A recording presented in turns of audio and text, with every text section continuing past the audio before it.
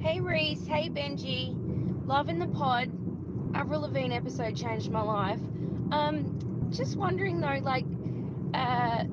when you might be doing Sinner by Drowning Pool. I mean, you've covered some rad albums, but like Sinner, Drowning Pool, when's that coming? Hey Benji, hey Reese, it's me again. I know you guys are super busy and like you've probably forgotten all, but waiting for Sinner by Drowning Pool. Still waiting. Hey Reese. Hey Benji. It's Ez. Um, Look, I don't normally pull my friends into my personal stuff. I try not to, but look, I want to tell you guys I've been seeing a therapist lately, and her and we've identified some issues, and she really thinks that I'm not going to get the closure I need until But Your Death Trip does a Drowning Pool episode. So I don't know. Can you help a sister out? I'm desperate. Dear Ez, I meant to reply sooner, but I've just been busy. Yeah, we'll do an ep on Drowning Pool. I'll just hit up Benji. Look, I'm really flattered that you would request an ep like that, and I'll even add it to the intro. Might even start it off with a nice little rap. I've never really listened to Drowning Pool. I must have missed it. I don't think I did that shit intentionally. I probably just was busy listening to Limp Bizkit. Or maybe I was on my Doves and Smashing Pumpkins shit, distracted by Jeff Buckley or Elliott Smith when Bodies became a hit. But I remember staying up late to watch the film clip on Rage, and it just seems so similar to every other nu metal track that I never thought to engage. But I know the Drowning Pool have a real legion of fans, and there's a million people out there who say that Dave was a legendary man. So thanks to your peer pressure, I'll definitely give the album a spin, and I'll find some time to sit on the couch and watch some live clips. So strap yourself in, crack open a bag of chips, and brace yourself for the latest episode of But Your Death Trip. I got a theory why you might have missed Drowning Pool. Bodies came out in 2001 along with the album Sinner itself. What else came out in 2001? Alien Ant Farm's Anthology. Is that how we're pronouncing it still? Anthology. Anthology. Chimera Pass Out of Existence. Fear Factory Digimortal. El Nino Revolution. American Head Charge. The War of Art. Arch Enemy. Wages of Sin. Creed. Weathered. Favourite of yours. Kiddy, Oracle, Machine Head, Supercharger, Nickelback, Silver Side Up, POD, Satellite, Rammstein, Mutter, Sepultura Nation, Sevendust, Animosity, Slipknot, Iowa, Static X Machine, Soil, Scars, Sum 41, All Killer No Filler, System of a Down, Toxicity, and the big one that came out the day that Bodies came out was Tool's Lateralis. That's what would have got me, yes. Do you think, apart from the fact that there was a ton that was out at the time, you may have overlooked Drowning Pool, do you think 2001 was like peak era for the metal community? Because that is a stellar list. It's missing Deftones' White Pony. It would have just ticked everything. When I heard Bodies, there wasn't enough in it to grab me. It just sounded like every other nu metal band, which is weird because people speak about this band with such reverence, and then if sadly Dave hadn't passed away, who was obviously an incredible person and everyone loved him, they're like, Drowning Pool would have been the next big thing. Look, I like him more than Godsmack. I just don't think there was enough to grab me, and I was probably focused more on albums like Lateralis. It seems that at that stage you kind of wanted to move away from the kind of, let's say, high school years to the more collegiate kind of years. Like, I knew people when I went to university that were still listening to like New Metallica or Trapped or Redeemer, and around that time I was kind of, this is all getting samey, but I really, really have been enjoying this band called the White Stripes, and I've been listening to, Pixies once again and stuff like that. Kind of feels like it was around that time that, I don't want to speak for yourself, but perhaps our taste in music kind of deviated from, I want to smash things, to, no, I want to sit down and really think about shit. Well, I was looking at the albums that I have liked that we've talked about on But Your Death Trip, and what I've realized is that most of the sort of nu metal or metal bands that I've enjoyed have a little bit of pageantry to them, but a little bit of an ambition. Whereas I think Drowning Pool is sort of just like McDonald's. They're going to satiate you for a little while, but they're not going to really fill you up. But it's a family favorite. Like you keep going back to it. It's a comfort band, you know? And I don't really like rock. I don't like hard rock. There has to be more of an edge to it. And when it's this sort of, I hate to say it, but a little bit bland hard rock where there's not a lot of differentiation between the songs, I just find it hard to enjoy. And I was thinking about it. I really don't have any sort of cravings. Like I don't do fast food. I don't do fizzy drinks. I don't really do lollies. But I also never crave them. For me, this is like, yeah, I can see why people enjoy it and I can see why people might dig this, but there's not enough in it for me. It's not, it's basically empty carbs. But like, if you're going to look at empty carbs, like let's say Creed and Nickelback, I like their songs when they're softer. I have a problem with hard rock. It's things that just rock. And everyone's like, Bodies is the greatest new metal song because it's about moshing. The amount of media I consumed this week about Drowning Pool and why people love them, everyone's like, that song is the greatest new metal song.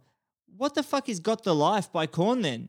I don't even agree with that, and I don't even think Bodies is the best song on the album. No, I would skip it 10 out of 10 times. Maybe that's because it's me though, because around the time that Bodies came out, wrestling and new metal had an almost symbiotic relationship. You know, fucking Fred Durst was appearing in PlayStation WWE games at the time, and I remember that when they were going to reboot a company called Extreme Championship Wrestling because the WWE bought them, it was, oh, we're going to use Bodies as the theme music, and just they pumped and pumped and pumped and pumped to the point where they absolutely, the WWE loved using Drowning Pool. They appeared not once but twice at WrestleMania 18, performing Triple H's theme music before the main event.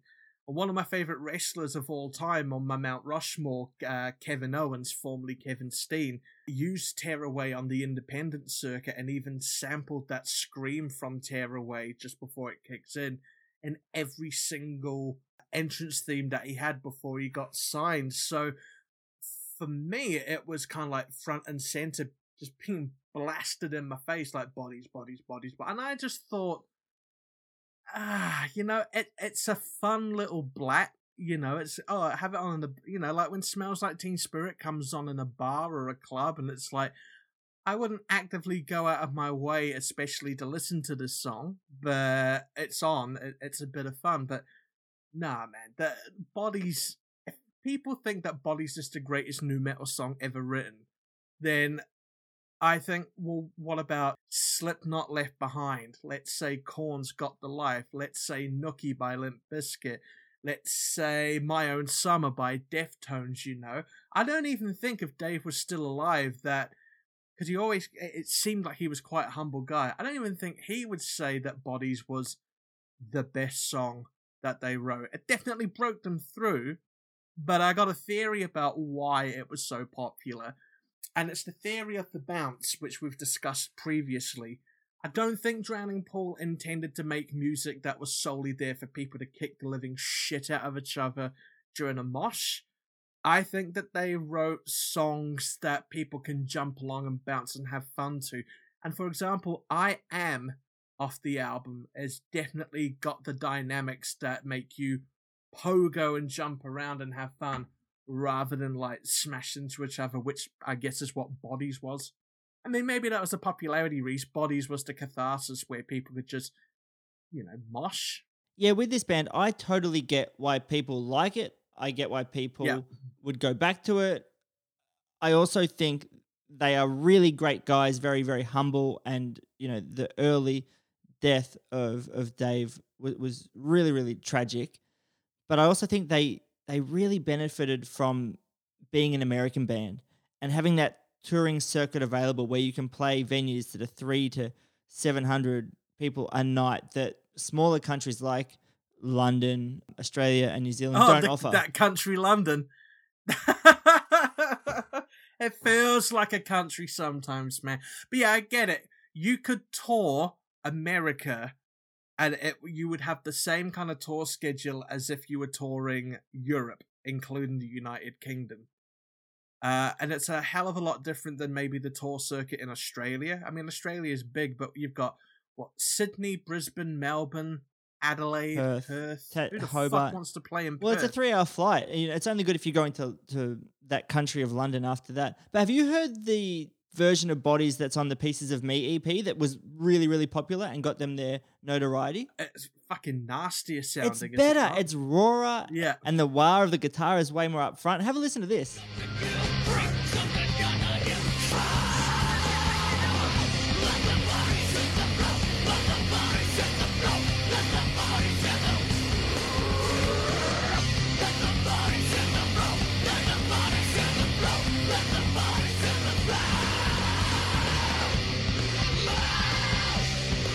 That part is awesome. You think there might have been an over-reliance CJ used with the wah pedal throughout most of their singles? I'm a Magic Dirt fan, so they use it all the time. I think there was a lot of it in there. Yeah.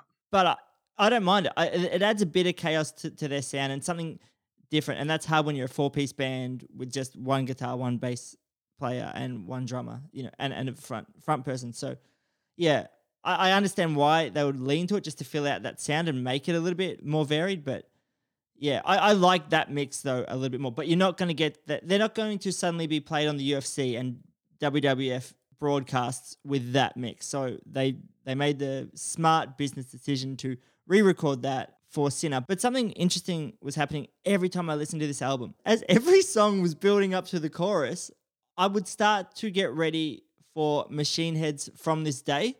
Okay. Have a listen to this. This is what it sounds like in my head.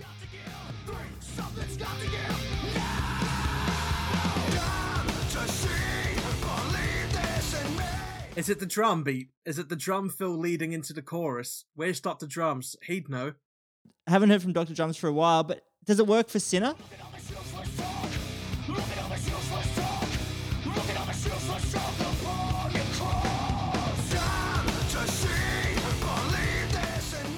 It works incredibly well with Sinner. Alright, do All Over Me then, if you think it's universal. It works, man. Trust me.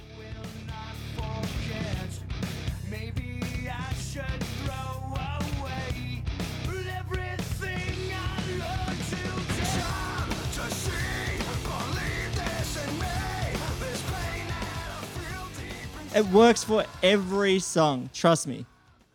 Why did they front load the album with the 3 singles as well? That's a dangerous, dangerous game to play, man. I remember seeing the Libertines at Leeds Festival and they front loaded their set with all of the hits and then went into like, oh, here's some other stuff. And it was like, nah, I'm only here to see, up the bracket.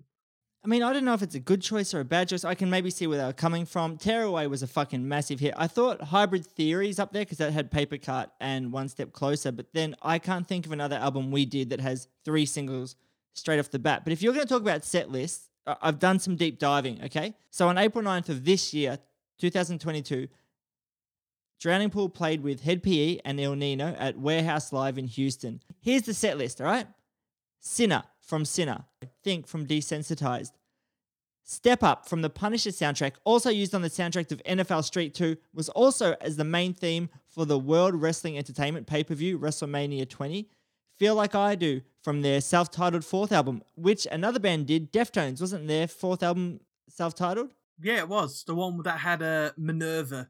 Just admit you don't have any ideas, guys. Hey. It was esoteric. Anyway. Strike a Nerve it's a new song from the album Strike a Nerve. And then Sermon, Tearaway, and Bodies. So that's 4 songs from Sinner, 2 from Desensitized, a new song, a Drowning Pool record, and the Punisher soundtrack.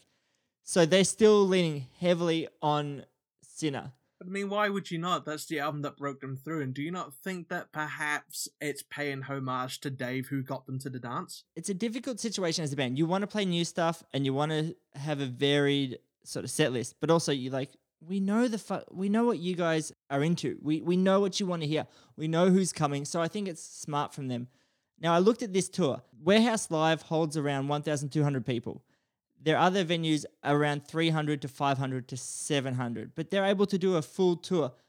But if this was 2001, Drowning Pool, Head PE, and El Nino, what size venue do you think they should be playing? if they're not doing a Family Values tour, I'm saying maybe capacities around like 2,000 to 3,000. Yeah, potentially, yeah. If you're talking about like doing Family Values to it, did you know that Jägermeister sponsored Drowning Pool? Bloody Jägermeister sponsored nearly everyone. Who else did they sponsor? Jägermeister sponsored Roadrunner Records doing the Road Rage tours here in the UK with Spineshank, and I mean, crikey, I ended up getting given a Jägermeister shirt by a small Oxford band by the name of Jaw, so it wasn't as if Jägermeister were very selective with who they went with. Yeah, so in 2002, Jägermeister organised this tour with Drowning Pool as headliners and Cold Chamber and El Nino, and they were down to play the WWF Cafe in New York. Do you know anything about this restaurant in Times Square, New York?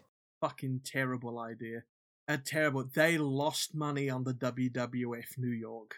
Originally, I think it was called The World, and then they took over the lease, and the idea was that, yeah, you could have some of the most popular WWE superstars just hanging out while you eat our really expensive carbonara in basically a tourist trap. And they used to show pay-per-views there. I'm guessing they did gigs there as well, but the whole thing just lost a ton of money. It was up there with when WCW tried to do Nitro Grill in Las Vegas, yeah. or Hulk Hogan when he did Pastamania, which is a meme that is all over the internet. But yeah, that was awful. But again, it plays into the fact that the WWE absolutely loved Drowning Pool, would just use them everywhere. There's not much info about the WWF Cafe. I found it's like 3 stories or whatever. There's only a few musical performances noted there. There was the Misfits, and then in April 2002, Prince performed there. Like, you know how he does those spontaneous after parties after his shows? Yeah. Yeah, so he did that. But Jägermeister also in 2005 released this like CD, and it's got bands like that I remember enjoying: Dog Fashion Disco, Chimera, a band that has been requested for us to do, Hatebreed, who I am surprised have never come up on this podcast. I always thought they were just a bit too on the heavy side. I found them more hard, in the hardcore side of things than, say, the things that we talk about. But when we start talking about Chimera and we talk about Hatebreed and we do Biohazard, then man, it's all changed there. So I didn't know Jägermeister was so big into bands. I don't know where the fuck I was when they were releasing all this shit. Do you think Metallica helped? Like the tour stories of Metallica when they discovered Jägermeister, and it became the thing that they would hold in press photos when they were being dubbed as Alcoholica. I remember it was always on like the top of the amp, wasn't it? Yeah. Yeah, what was that drink that Pantera would drink? Like the Blacktooth Smile or Blacktooth Grin? Oh, yeah, the Blacktooth Grin. What's that? Isn't it Crown Royal whiskey with Coke or there's something else? On the most recent season of Hot Ones, Dave Grohl, who, if you interview Dave Grohl, it's like, fuck, he's going to take you on holiday with him. He always makes everyone feel good. He was just serving Blacktooth Grins all the time. It became synonymous with Dimebag Darrell. Dave's kind of weird in that episode because he keeps putting his fingers in the drink to pour it. To stop the ice. Yeah, but I don't want your fingerprints all over it. Dave Grohl's fingerprints all over it. I'll live with, It's not like he's spitting in it or like licking his fingers and going, oh, hold on a minute, my fingers are really dry, I've seen people roll up joints that in a post-COVID world should never be handed around, to the point where it's like, oh, I'll let you lick it. But it's like that, I'll lick it to seal the joint, So my lawyers have told me happens. But like, don't lick your fingers to roll, man, because you may as well just fucking spit inside the roll-up cigarette. Or replace joint with cigarette. That's why I always use Gorilla Glue for my marijuana consumption. No, I just skip the marijuana then and huff on the glue. But speaking of Pantera, fuck, they loved Dave Williams from Drowning Pool. They loved Drowning Pool. Dimebag even gave him the nickname Stage. Yeah, who didn't though? Because from everything that I've read about Drowning Pool, I have not seen one really poor kind of description about Dave Williams. He always seemed very friendly, very generous, very grateful for where he's at. I hate to say it, but it's the Kobe Dix. Or Mr. Dick, if you're nasty! There's that bravado that he brings on stage, but off stage you always seem to get the impression that Kobe very grateful for the opportunities and everything like that. And I guess he's still in the same school as Kobe Dix when it's like, we fucking blew up, but we didn't expect to blow up this big, and now we're really grateful for it. I mean, the dude with his first royalty check wanted to buy... We're back on to Dave now, by the way, listeners. Sorry for the tangent. He wanted to buy his parents a house with his first royalty check, and unfortunately he passed away before he could accomplish that. And do you know what the band did? I'm going to say bought his parents a house? Yeah, all the royalties from the DVD release of the band ended up paying for the house. That's apparently all Dave wanted to do, was to buy his parents a home. But yeah, I've not heard anything bad about Drowning Pool or Dave Williams, and I have to give Cass McCombs a bit of credit as well, because that might have been a very unnerving situation to find himself in, having to step into the shoes of Dave Williams when Drowning Pool decided, yeah, we've given enough time now, let's go and maybe record something new. Because it was 3 years. It was 2001 Sinner came out, and then 2004 was when the follow-up came out. And but I always got the impression that Drowning Pool and Soil were very close. I'm guessing they must have toured quite a lot together. I have no idea who the fuck Soil is. I've listened to him once. How the fuck do you not know who Soil is? My little halo. They are so bland, man. They were. Save it for another podcast episode, Reese. If we do them, I'm going to tear them apart. They suck. All right, well, okay, let's just get it out the way now. Right, so you don't like hard rock. So I'm guessing you were never into Jet or Wolfmother, that garage rock kind of stuff. No, I don't like. It's sort of like this weird pace of like, yeah, rocks, but it's all kind of by the numbers, and it feels like it's cosplaying rock. But I prefer bands like Finger 11 and Full Devil Jacket, and people don't speak about those bands with the same reverence that they do Drowning Pool, but their songs seemed a bit slower, and there was a bit more focus on songwriting rather than letting just like the rock carry the song. And I think it's like Jerry Seinfeld when he does like pop-up appearances in New York comedy clubs. He's like, you get about 5 to 11 minutes on your name alone. And I think rock bands get about 5 to 11 songs before people are like, oh, I'm tired of rocking. It feels like people just like, oh, I just want to rock and I don't care what I listen to. Again, like eating McDonald's. Like, oh, I just want to eat and I don't give a fuck what it is. And I understand that's pretentious, but you look at bands like Slipknot that I adored, like metal sort of bands, and at least they had some sort of costume or like a dude smashing a keg, Huffing Dead Crows. There was something I could sort of hang my hat on a little bit rather than just like, this rocks. You can hang your head on Huffing Dead Crows. But in saying that, I would much rather have Drowning Pool fill stadiums over Disturbed. One of the greatest mysteries in my life, besides the O'Doyle rules moment, is how the fuck Disturbed have enough fans to fill a stadium. They are the blandest fucking... Hum a Disturbed riff. Anybody, that's my challenge. Not the vocal melody, just hum a Disturbed riff. No one can do it. It is so bland. You do it. I can't do it. I can't. There's nothing to do. You can't hum any melody or any riff. Gotta kind of grit your teeth, don't you? And then, like, push your tongue to, and the back of your teeth, like... That's angry, man. It looks like you can't pass a bell movement. I don't know where I'm going with that, man. But I don't know. There's a lot of people that would say to me back in the day, I just want an album that's like non-stop. Boom, boom, boom, boom. And I don't understand it, I don't understand why you'd want a full-blown album that's just from start to finish. Well, that's what Spineshank, The Height of Callousness is, but it's fucking great. There's something in that, be it the programming, or there's points of differences in songs, And I think you can hear Dave in Pity almost sounding a little bit like Johnny from Spineshank. And I'm like, oh, if you were with musicians who sort of pushed it and experimented a bit more, like, how good would you sound? What is this inside of me? Play me, don't you play me, don't you play me, don't you play me, don't you play me. Like, there's some little bit of difference in that, but overall, Yeah, I hear what you're saying. Like, it's just like song after song after song. Height of Callousness had its lucid moments as well. Like New Disease, I thought was more melodic than, say, synthetic, you know. If Johnny's listened to this, Johnny, man, I maintain the fact that Strictly Diesel was great.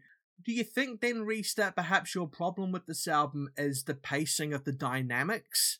It's hard rock, really. It's hard rock So- new metal, and I so, just don't care. yes. So yeah, I That's think a so. yes. Go That's faster a or slow it yes. down. Like, I can't mosh to this. Like, that bounce, I don't get it nearly as much. It just feels, maybe because I'm a bit hyperactive, you know, and my frequency is a little bit high. I'm just like, go harder, go faster, you know, or back it off and let me feel the songwriting and the soaring choruses that other bands gave me, you know.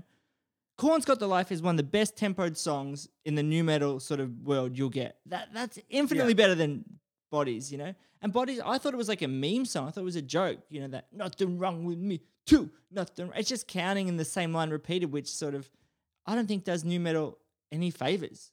Okay, but Rammstein did it with Lynx 234. Yeah, but they did it with a point to try and say to people, we are not far right. So there was a message behind that, not just everybody get the fuck up, get the fuck up. You know, this is equivalent to Dry Kill Logic's SAB. You know, get the fuck up, jump the fuck down. You know, it's basically like Richard Simmons with a distorted guitar behind it. Christ, I never thought I'd hear that. Richard Simmons with an electric guitar. All right, guys, we're going to do star jumps. Do star jumps. 1, doing star jumps now. 2, doing star jumps now. But yet, it's still caught in your head. Well, not even, because From This Day is caught in my head. Yeah, even, man, because you keep making a big deal about that particular part of a song, which is the pre-chorus, which evidently is going to be similar to the other pre-choruses in the same song. I know it's simple songwriting, and I don't mean to belittle Drowning Pool for saying that, but you know, it's just simple stanzas, isn't it? You got your intro, verse, pre-chorus, chorus, and of course the pre-chorus is going to be very similar across the one song because it's that uniformity that people remember. So, you know, don't you hate on Drowning Pool because they managed to get you with their catchy lyrics, as simplistic as they may be. Again, poor analogy, I know, but it's like, hey, if I ate McDonald's, it's like, yeah, I ate it because it was the only thing on the freeway. Or when I was little, oh, it had a toy with it, or they have a new McFlurry thing that I want to try. You go in and you experiment, and you go, this actually isn't for me. I'm not going to go back here. But some people are like, oh, I love cheeseburgers, and they just want McDonald's. And I really want to say this album isn't for me, but I don't begrudge anyone from listening to this. Like, if someone said my favorite band is Disturbed, I was like, have you heard that Drop and Plate song? Like, what are you doing with your time? There's so many better bands, potentially even with Stain. Like, have you heard what that singer's talking about? But this band, I'm like, enjoy yourself. Like, there is no one happier late at night than someone just sitting on a street corner with a bag of KFC, just being like, fuck yeah. Yeah, see, I would more get behind KFC or even Hungry Jack's analogies because as opposed to McDonald's, you get a bit more of a fill from like Hungry Jack's or KFC, you know? I think Edema and Trapped are more the McDonald's side of things. I'm crying into my McFlurry while listening to Edema. I think there is a lot more substance behind Drowning Pool, even if it is, in your kind of estimation, paint by numbers, by the book. Well, it's just not filling. Rock- That's what I would rock say. music. Yeah. Rock Hard rock. music, It you know? rocks. It's like, oh, okay, where's it going? What's it saying? It's like, nothing, but it's rock. It's the same reason I don't like AC/DC. That's sacrilege. You have to hand in your passport for that. I'm sure you do. No, man, just you go, all right, everyone, gather around. What words do you associate with rock? It's like devil, hell, horns. It's like, all right, this song's called Devil, Hell, Horns. Devil, Hell, Horns. What is this about? Like, fucking put a mask on and hit a keg with a baseball bat. At least the album doesn't overstay its welcome. It clocks in for 37 minutes. People love this album. People love this band. And we've got listener Paul from the Violence and Sunshine podcast. He sent something in. I'm calling him Drowning Paul from now on. He sent us something in. Let's have a listen.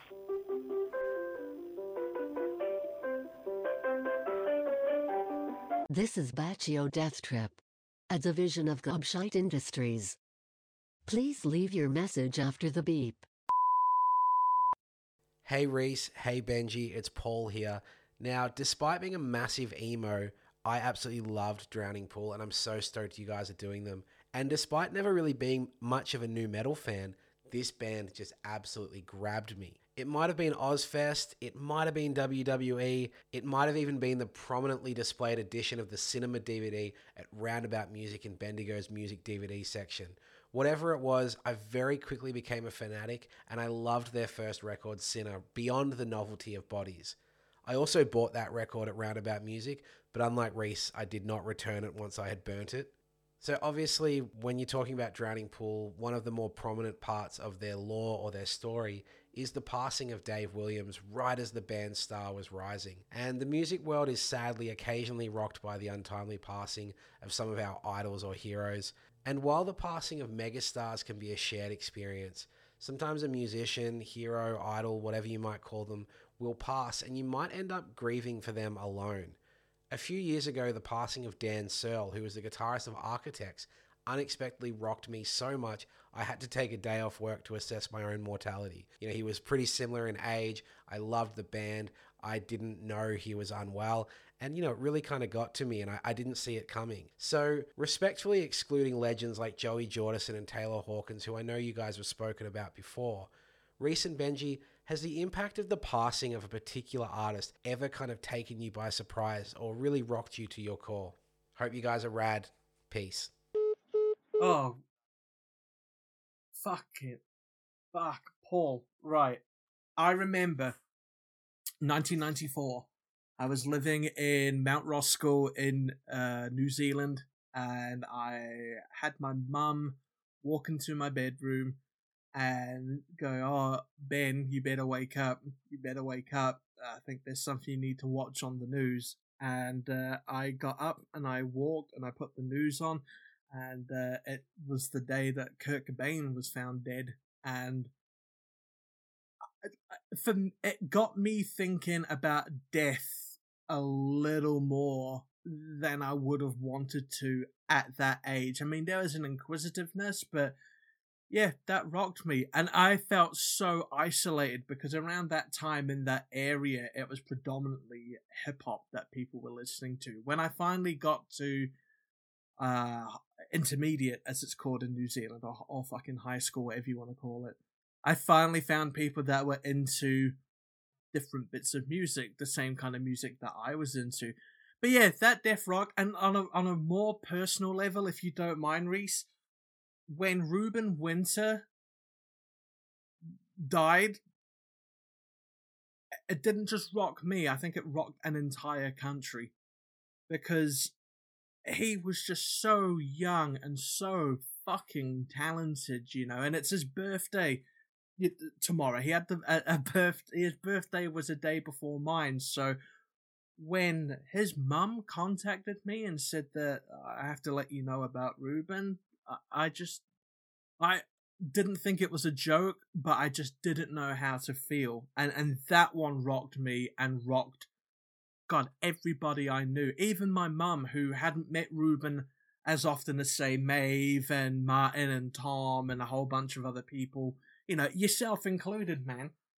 Even she was like, "Oh, I'm really, really sad. Please pass Iona my condolences." So that was a big one for me. In fact, I think Taylor Hawkins aside, I would say that Ruben was like one of the biggest musical deaths. I'm not on the level of, say, other people, but it definitely cut. When someone passes away so young and they're so talented, I think there's obviously a lot of weight that goes with that and unfulfilled potential. But I still think there's a part of my brain that's like, look, I might not be able to do this, this, and this, but if I could just write a song like that person, if I could just sing like that person, if I could just write amazing, simple grunge songs like Kurt Cobain, I'd be happy. And it's like, that isn't the answer. And maybe life is far more complex than I gave it credence. And I think often it's the passing of a loved one, and you're really close with Ruben. Oh, yeah. And in the case of someone like Kurt Cobain or Chester from Linkin Park, I don't think it's their death as such. It's seeing the fallout. Well, in particular, Chester, because you see all the fans around the world and you start to hear all these stories about how they touch so many lives. Like just today, I saw a video of Chester jumping off stage and holding the hand of a girl in a wheelchair who was at the front in like this special access area and just singing into her like eyes, and she was singing along, like making these special moments. And to see fans around the world holding online vigils and singing along to their songs or doing the show in, I think they did it at the Hollywood Bowl, I could be wrong. You could just feel like how much he impacted their lives, and it's like, oh, and then you put on One More Light and you're like, oh God, you know, to know what he was feeling at that time as well. It's like, I think that adds a whole other layer of feelings on it. So I think it's just like the ripple effect and seeing the emotions in other people as well and knowing the knock-on effect, it just makes it a lot heavier. Which makes it even more kind of pertinent when you hear that when Ryan took over as the vocalist and they would dedicate Tearaway to Dave, everyone would sing along and everyone would get teary-eyed. And yeah, that's a pretty heavy question to ask us, Paul. How about we lighten the mood up a little bit with an advert? Reese, today's advert, please. Okay, the ad that we're going to play today, it's really hard to follow. Okay. But I think it's about the movie Money Plane that you were talking about. So I've seen the movie recently. It's not great. I rewatched it. You psycho. Just for you, Reese. No amount of like run up or lead in will ever be able to explain this to new listeners, let alone you, Benji, the co-host. So fucking let's just jump into the ad. There will be no white flag above my door. I'm in. Ah, fuck. Hey, which way you going, man? Craig David? What are you doing here? I'm walking away. Man, you're doing way more than just walking away. You look like you're on a fucking mission. But hey, how you doing, man? I haven't seen you since Dr. Drum's engagement party the other week. Did you hear what happened to him? Can you fill me in? Man, the party was fucking truly wild. What time did you end up leaving? It must have been about 3:15. Oh, Dr. Drums just fucking like kept wanting to put on this movie Money Plane. Everyone refused to watch it. He said it was good. Have you seen it? It's a special kind of thing. What? Are you talking about 2020's Money Plane? The one that got 23% on Rotten Tomatoes. That is apparently a steaming pile of shit. When the fuck did you see it? Thursday? Man, you should have hit me up. I would have gone with you. Anyway, let me give my friend Benji a call. He knows a lot about movies. And I'll see you later, Craig David. I'm walking away. Yep, all right. See you, man. What the fuck have you done, Reese? Big red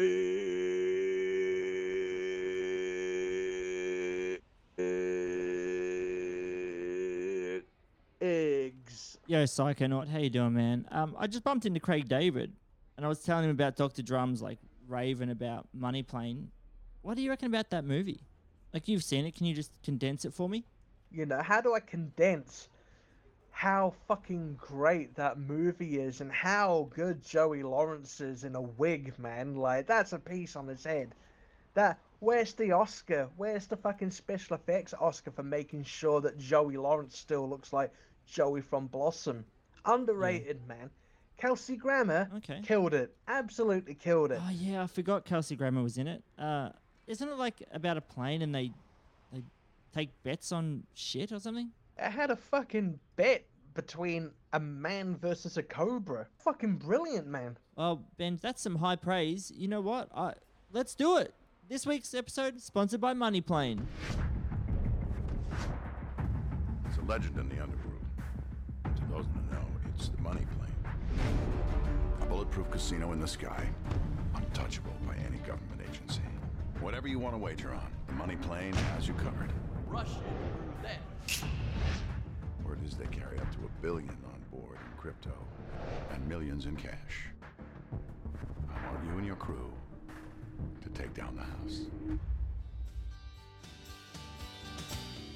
Money Plane, never going back. Action-packed with gambling on a tarmac. We highly recommend you see this movie. Remember Denise Richards? Yeah, she's in it. Oh, Money Plane. Go see that movie. I think it's on Amazon Prime. It is on Amazon Prime, so you don't even have to pay money for it. I would never pay money for that. That was one of the No, of shittest movies course you I've ever wouldn't. seen. I mean, welcome aboard. We're glad to have you as a sponsor, but fuck. Just watch the trailer for that movie, people, and just enjoy. Enjoy that. I'd be careful. Edge might, be touring Australia soon, and I don't need to get spear tackled by any means, man. By any means. So, before we go into some other admin that we have to do, Drowning Pool. Reese wasn't a big fan, but like he said, he's not going to begrudge you if you are a fan. Ez, I hope that really helps you during your therapy. And I really like it. And I really like Dave Williams. And it makes me wonder, much like Paul said, much like you've alluded to, Reese, where Drowning Pool would have been if Dave had not have passed away. Would they have usurped maybe a bunch of other bands that perhaps weren't deserving of being up there in the higher kind of echelon of metal bands? If it wasn't for WWF, would you still listen? I would, because I really rated Dave Williams' voice, and especially in Tearaway. If anyone's going to pick like a Drowning Pool track to appear on like an end of all new metal compilation, then I wouldn't pick Bodies. I mean, I get it, it's popular, but like Tearaway is quite clearly the better song of the two. And then Sinner. And you don't like I Am because it's one of those bullshit titles like, oh, what are we going to call this song? I Am Hungry. Oh, no, just I Am. That'll do. Yes, That'll do. I hate that shit. Me, mine. But I think I would still check it out. But it's interesting because much like we talked about how some people were informed of new bands by seeing other bands wearing t-shirts, perhaps you're right. Perhaps I wouldn't have gotten into it as much had it not have been for the WWE's involvement. But they just fucking pasted it. We're looking at maybe like they've got 3 or 4 TV shows a week back in the day when that came out. So imagine that 3 or 4 times in one episode, like 16 times that they would use Bodies in 1 week. Kind of hard not to try and escape that if you're a wrestling fan. Yeah, absolutely. And I think when you're listening now, nostalgia ties in with it. And we talk about Drowning Pool, like what would they be like now? Well, I wonder what sort of kids these days would think of when they heard Drowning Pool. And I met a bass prodigy the other week. His name's Jaden. Okay. And I was hanging out with his dad and stepmom, and he's like, hey, Reese, I play the bass. Do you want to hear me play? And I was like, oh, yeah, of course. But in my mind, I'm thinking, this is not going to... I've been in this position before. This is not going to be good. He comes out and just starts like slapping, and I'm like, what the hell? Pretty much self-taught. I don't think he looks at tabs. I think he does everything by ear and like watching just YouTube video clips, not even like tutorials. He's just like listens over and over, like really, really good. And it gave me an idea for a game, Benji. Oh, okay. Would you like to play a game? Yes, I would like to play a game, Reese. So we've got bass prodigy Jaden here. I've got a bunch of songs. I've just given it to him to learn. I think he did it all by ear. Okay.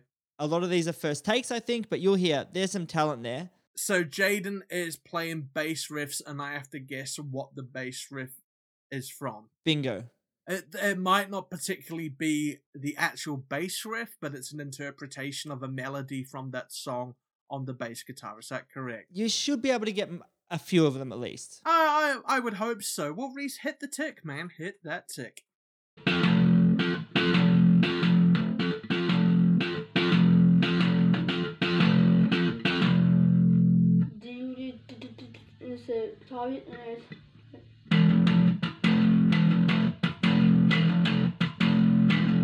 Benji, what do you think that is? Dun dun chicka dun dun chicka chicka chicka. That is Bulls on Parade by Rage Against the Machine. Awesome work, Jaden. You got that chunky tone down, Jaden. Loving it.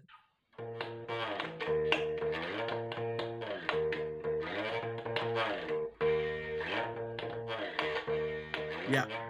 Wow, wow, wow, What do you think that is, Benji? Would that be Cannonball by the Breeders, my friend? 2, 1, now. Wait.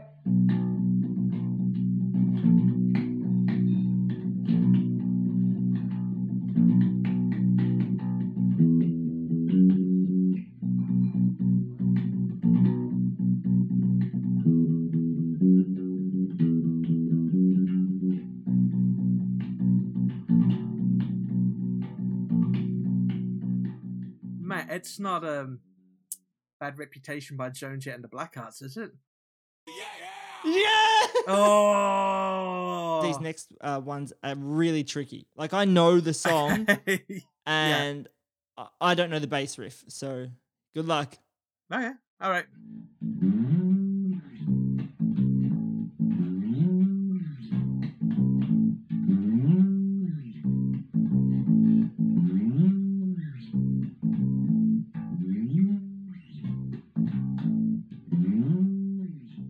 Do you know what that is?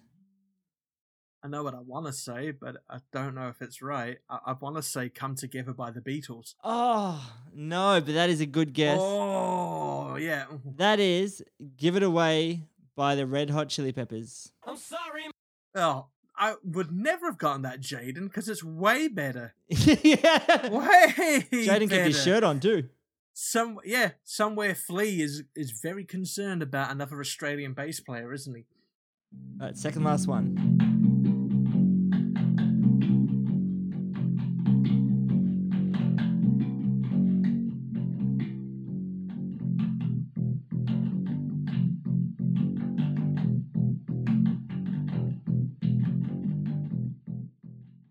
Part of me wants to say it's not another Rage Against the Machine track, is it? No, it's not. Right, can I get a clue? It's a song we've talked about a lot on this episode. That's not Bodies by Drowning Pool, is it? You fucking scumbag. Well, look, if you get this one, I will...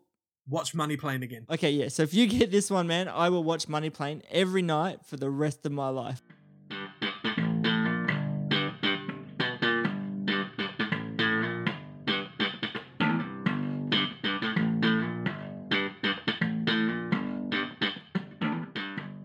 How old is this guy?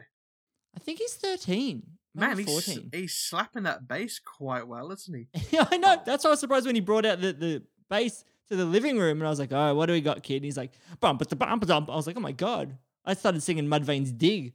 Is it modern or is it an older song? It's very modern. Oh well, I'm fucked then. Bum bum bum bum. Looks like you're getting away with not having to watch Money Plane, man. No, I concede defeat on this one. I'm sorry. That's because that's a Jaden original. That's what he's making up on the spot. He's just slapping the bass on his bed. That's what he's doing. I've lost on the technicality here, but I'll suck it up. How about this? Would you like a bonus game? All right, I'll do a bonus game. All right then, man. All So, right. do you know what the fans of Drowning Pool are called? No. So get this. They're called the Drowning Victims. Okay, that's not good. I Especially know. If you're a Jeff Buckley fan, that's definitely not good. I know. I couldn't believe it. So I was like, what are other fan bases called? And I couldn't remember if we've done one of these games before. I've looked through what fan clubs or like fans of bands, obviously Justin Bieber, they're called Beliebers, you know. Yeah. I think Nicki Minaj, fans are called Barbs or Barbies. I'll say the fan names, you say the band. Are you ready? Let's give it a go. The Echelon, Static X. I'm sorry. 30 Seconds to Mars. Oh, fuck that cunt. The Black Stars, My Chemical Romance. I'm sorry. Avril Lavigne. Do you know this one? The Droogies? The Droogies. No. I'm sorry. That's Megadeth. You should get this one. Candy Cane Children. Oh, White Stripes, mate. Dunderheads. The Office. The American Office. Rusties. Rusties. Yeah. TV show or a band? Band. Band or a solo musician? Solo. Neil Young.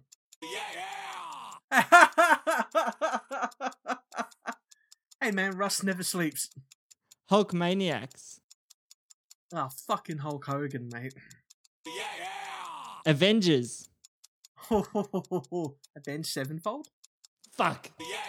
Well done. Gooners.